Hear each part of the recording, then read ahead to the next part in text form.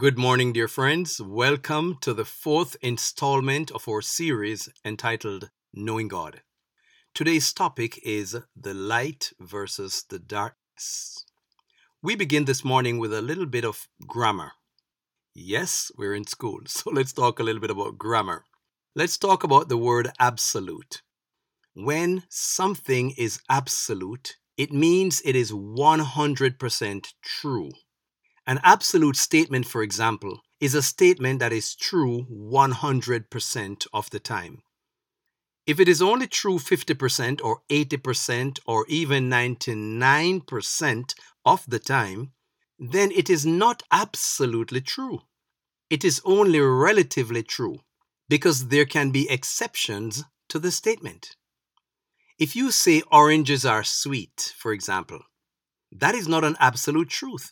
Because every one of us know that sometimes you get oranges that are sour, like some I had the other day. If you say all oranges are fruit, then that is an absolute truth. It is correct 100% of the time. Every orange is a fruit, and there is no room for exceptions.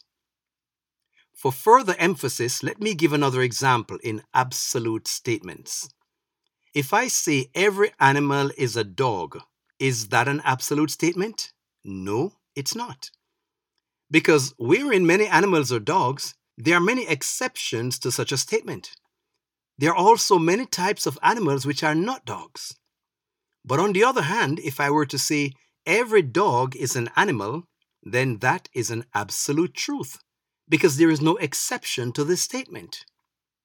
So what does oranges and dogs and all this have to do with the Bible study? I'm saying all of this, dear friends, to highlight an absolute statement which the Apostle John makes concerning what he learned from Jesus.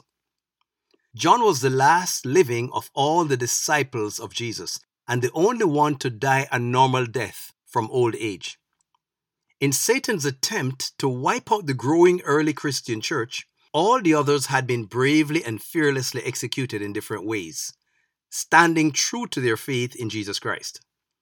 But God had preserved John especially to write for our benefit a record of the final events that will happen on the earth before he returns. Now, the Roman Emperor Domitian had tried to kill John by having him placed in a huge cauldron of boiling oil. But John was calm and composed, and when they pulled him out, not even a hair of his body was singed. The boiling oil had no effect on him.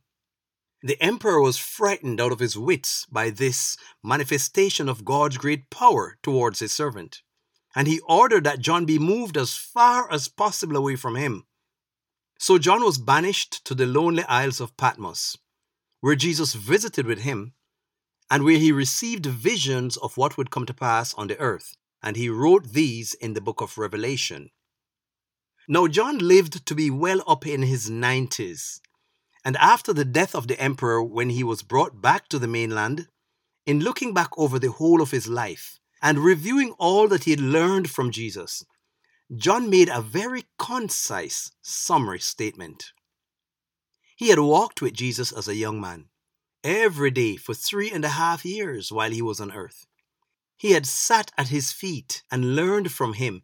He had seen Jesus in dedicated toiling day after day, in his ministry to the crowds of people, teaching them, feeding them, healing their diseases, and raising the dead. He had seen him crucified and had been with him for 40 days after he was resurrected, before he ascended back into heaven. And late in the life of John, he is about to summarize his whole life's experiences with Jesus. He is trying to put all he learned from Jesus into a nutshell, to say it all in one brief, concise, and I would say loaded statement. This statement is found in 1 John, that's the first epistle of John, chapter 1 and verse 5. And here is what he says. This then is the message which we have heard from him and declare unto you, that God is light, and in him is no darkness at all. Now, at a glance, this might seem like just a simple statement, but it is deep and loaded with truth, dear friends. The statement that God is light and in him is no darkness at all is an absolute statement. No darkness means none. It leaves absolutely no room for any exceptions. Light and darkness are two opposites which are diametrically opposed to each other. If you have a room that is locked up and very dark, and you suddenly flick a switch turning on a floodlight, what happens to the darkness? It doesn't slowly take its time and go away. It vanishes instantly. It cannot remain in the presence of the light. And so too, if you were to dim that light gradually, you will notice that the darkness is creeping in, and the more you dim the light, the more darkness comes in, until if you turn it off completely, the darkness returns as fully as it was before. The darkness is only the absence of light. When the light is withdrawn, the darkness can thrive. But in the presence of light, the darkness cannot exist. Now, John is using words that we can relate to, because no matter what country or culture you go into, to all human understanding, there are certain things that we associate with light and certain things with darkness. What are some of the things which every race and culture and nationality automatically associate with darkness? Well, things like death, sickness, suffering, pain, war, a stormy day, fear, violence, destruction, disasters, calamities, selfishness, hatred, bitterness, anger, hopelessness, and it goes on and on and on. All of these find themselves on the side labeled darkness, that which is not desirable, that which brings gloom, that which brings hurt and suffering, that which we try to avoid at all costs. But on the other hand, what are some of the things that we all universally associate with light? Life, happiness, joy, contentment, peace, health, love, friendships, forgiveness, understanding, satisfaction, a bright sunny day, positive feelings, feelings of optimism, and prosperity, spiritual and temporal prosperity, and so on. And I believe that everyone can see that these are two distinctly opposite types of situations, as opposite as light is to darkness. We naturally gravitate towards the light and away from the darkness. It is also self-evident that a person cannot give what they do not have. Something cannot come from you if it does not exist in you. You cannot be the source of something which is contrary to your nature and does not exist in you. In other words, death, sickness, disease, calamities, violence, and all the rest that we associate with darkness does not and cannot come from God. He does not use nor operate according to any of the principles of darkness. This is to say that a lot of things that many people blame God for, even among Christians who attribute certain unfavorable events to the dealings of God, a lot of these are based on a fundamental misunderstanding of the nature of God and the way the Bible expresses certain things. But gradually, in due time, all will become quite clear to your understanding. No, it is true that you will read certain things in the Bible which says that God sent destruction upon people or God destroyed them and such, especially in the reading of the Old Testament. But we will deal with all of these in due time. In this series, dear friends, we will go into detail. We will even go behind the scenes and bring to your view things that most people overlook, so that all can clearly understand what is really meant by such statements which seem to show that God gets wrathful and destroys his enemies. Last week, we showed that God dies for his enemies, as represented by Jesus Christ, hanging there on the cross of Calvary. We will also show why the Hebrew writers wrote and expressed themselves in certain ways that they did. That will come in due time. So I must tell you now that this promises to be a very insightful, very revealing series which will revamp our thought processes concerning the ways of God and will open our eyes to see God in a whole new light. You will see God with new eyes, and it will liberate your mind from the lies of the enemy and bring us full circle to see that this is exactly what Jesus Christ has been revealing about the Father all along. And as always, we will be completely logical and, most importantly, completely biblical. Now, under the inspiration of the Holy Spirit, the prophet Isaiah tells us the method for getting a clear understanding of the scriptures. He states, Isaiah 28, 9 and 10, "Whom shall he teach knowledge? And whom shall he make to understand the doctrine? Those that are weaned from the milk and drawn from the breasts." In other words, he's saying we must grow in our understanding of what God has given for us to know. We cannot afford to always remain as babes in our understanding, as milk drinkers. He says we are to be weaned from the milk. And then he continues in the next verse. Verse 10, he says, "For precept must be upon precept, precept upon precept, line upon line, line upon line, here a little and there a little." So we will be exploring or digging into these matters, scripture upon scripture, line upon line, here a little, there a little, as we are told to do in Isaiah 28, 9 and 10. Not making any unsupported assumptions, not giving mere human opinions, but remaining always consistent and providing biblical support for every teaching. First of all, it must be clearly established that the Bible does not contradict itself. Because contradiction brings confusion, and God is not the author of confusion, we're told. 1 Corinthians 14 and verse 33. God is not the author of confusion, and contradiction brings confusion. God is all-knowing. The theological word used for this is omniscience. God is omniscient. This means that God knows everything all the time. He knows what route you're going to take to work tomorrow and the day after and the next week and the next year and always. And he knows all the people you're going to meet along the way and what you will say to them. And if you change your mind and take a different route, he already knows that you would have done this. He knows everything about everyone for every moment of their life. And he does not just know this a little before it happens. No, God knew exactly every detail of everything that would happen in this world from eternity in the past. The scripture says even the very hair of your head is numbered. So the wisdom of God is infinite, which is just another theological word meaning that it is without any limit. God therefore does not need to second guess himself.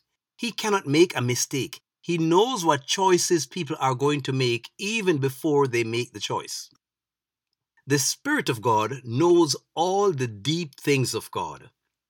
The Apostle Paul wrote in 1 Corinthians chapter 2 verses 9 and 10, "But as it is written, eyes have not seen nor ears heard, neither has it entered into the heart," in other words, into the imagination of man, "the things which God has prepared for those who love him.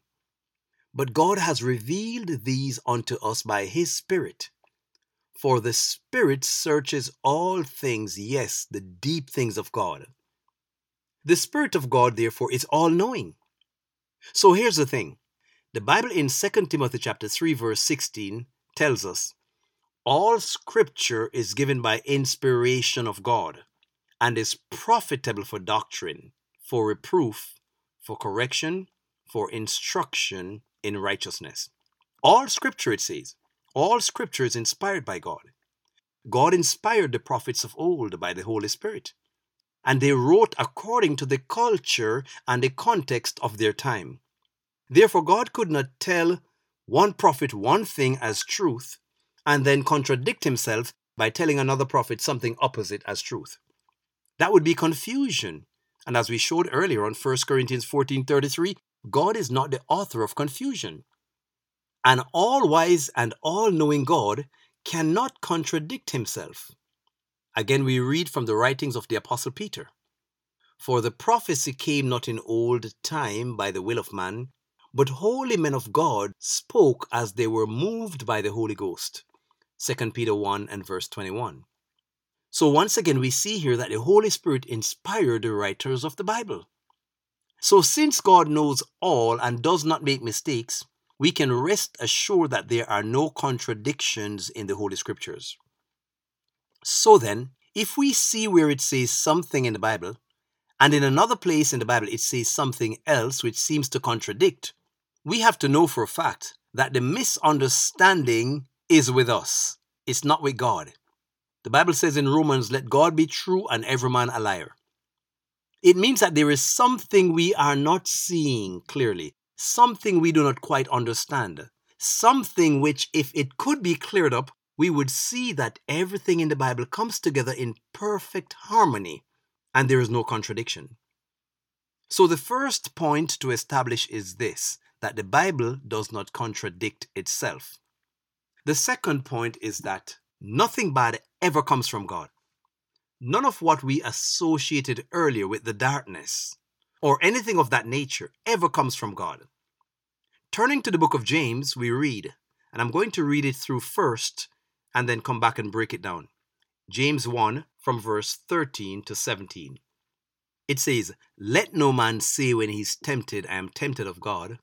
For God cannot be tempted with evil, neither does he tempt any man. But every man is tempted when he is drawn away of his own lust and enticed. Then when lust has conceived, it brings forth sin. And sin, when it is finished, brings forth death. Do not err, my beloved brethren. Every good gift and every perfect gift is from above and comes down from the Father of lights, with whom is no variation, neither shadow of turning. So it says God is not the one who tempts us or brings difficulty and trials or whatever on us. No. He says he doesn't do this with any man, verse 13.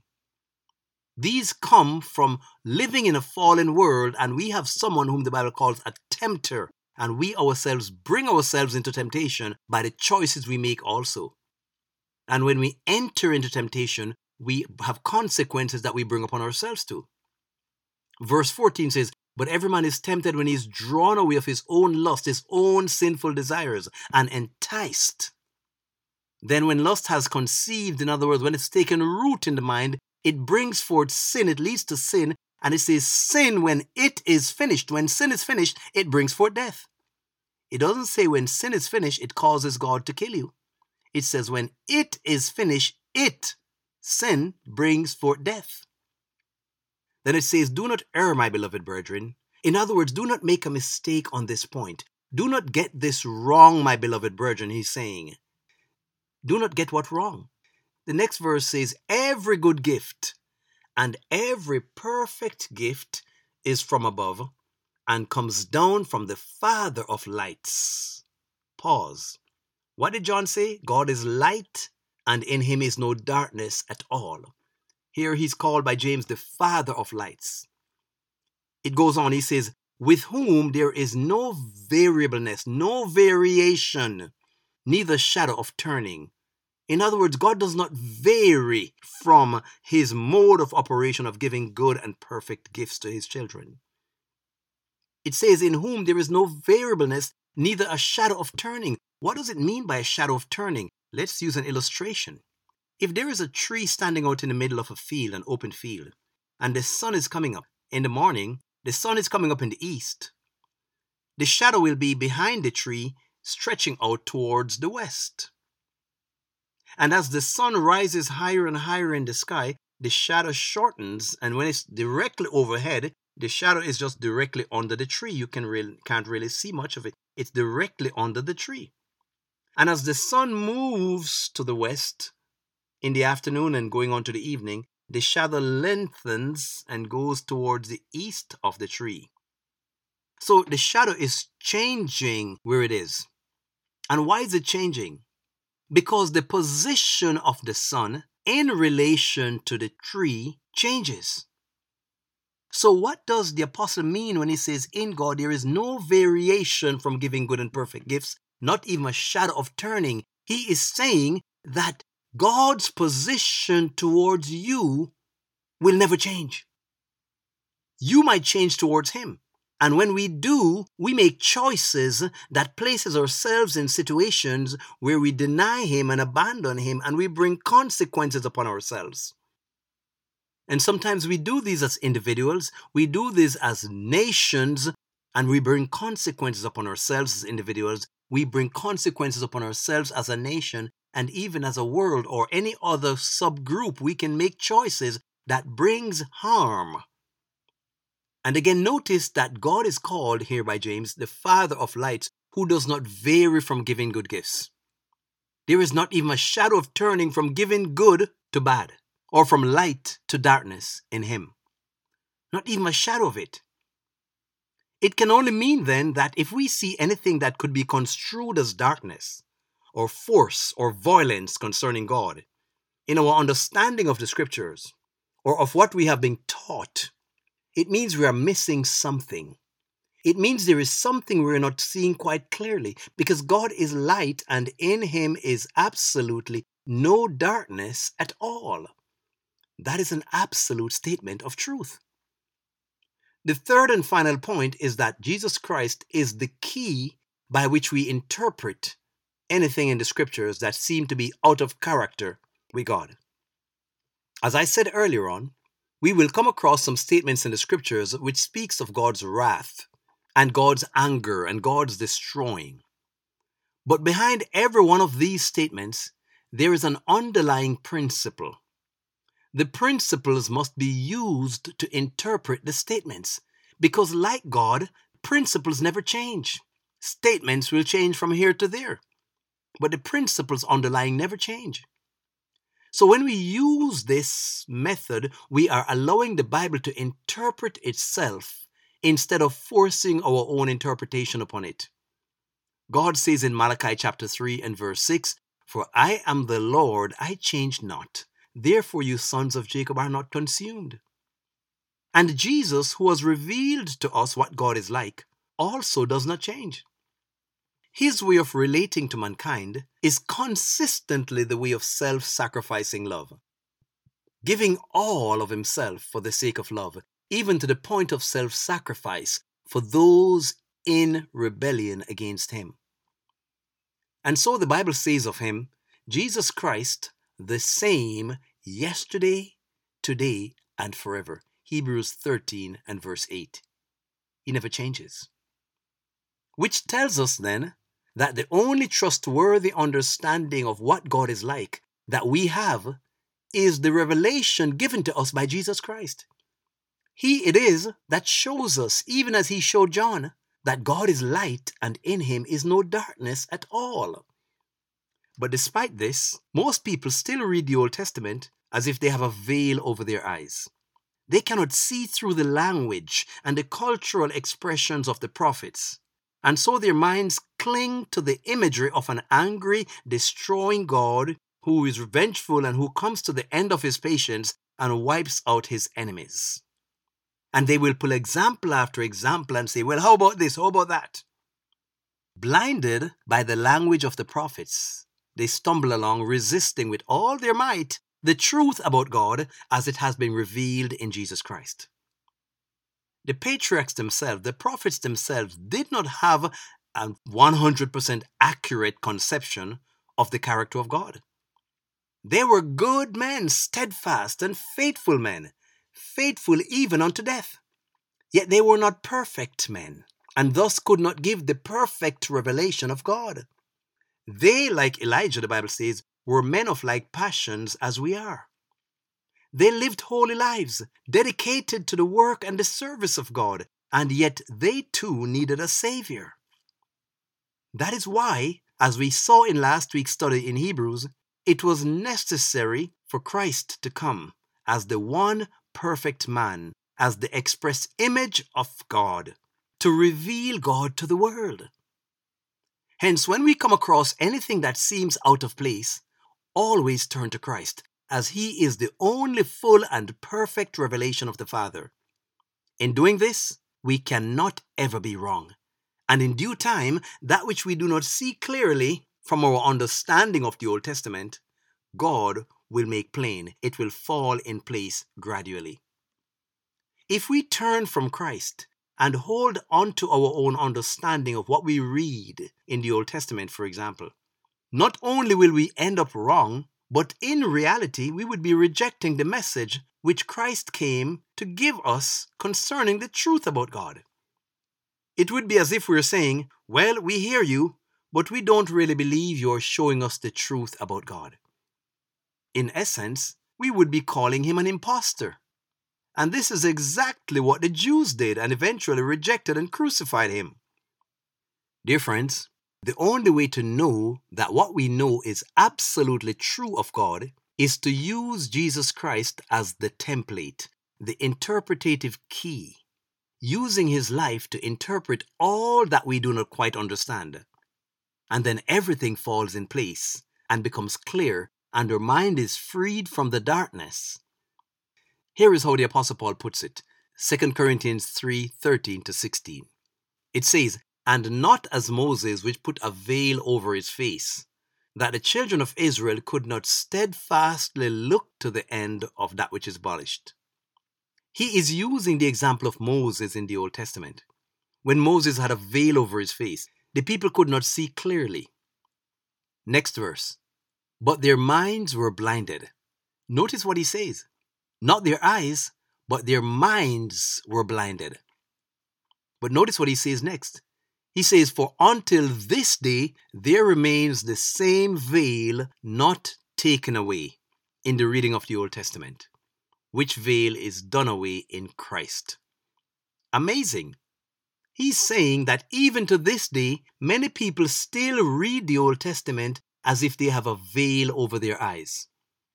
This is not speaking of visual eyesight. It's speaking of their understanding. He says their minds were blinded. He's saying that many people read the Old Testament but do not see clearly. Their understanding is veiled. But notice the next verse, 2 Corinthians 3:15. "But even unto this day, when Moses is read, the veil is upon their heart." When Moses is read, that means Genesis, Exodus, Leviticus, Numbers, Deuteronomy.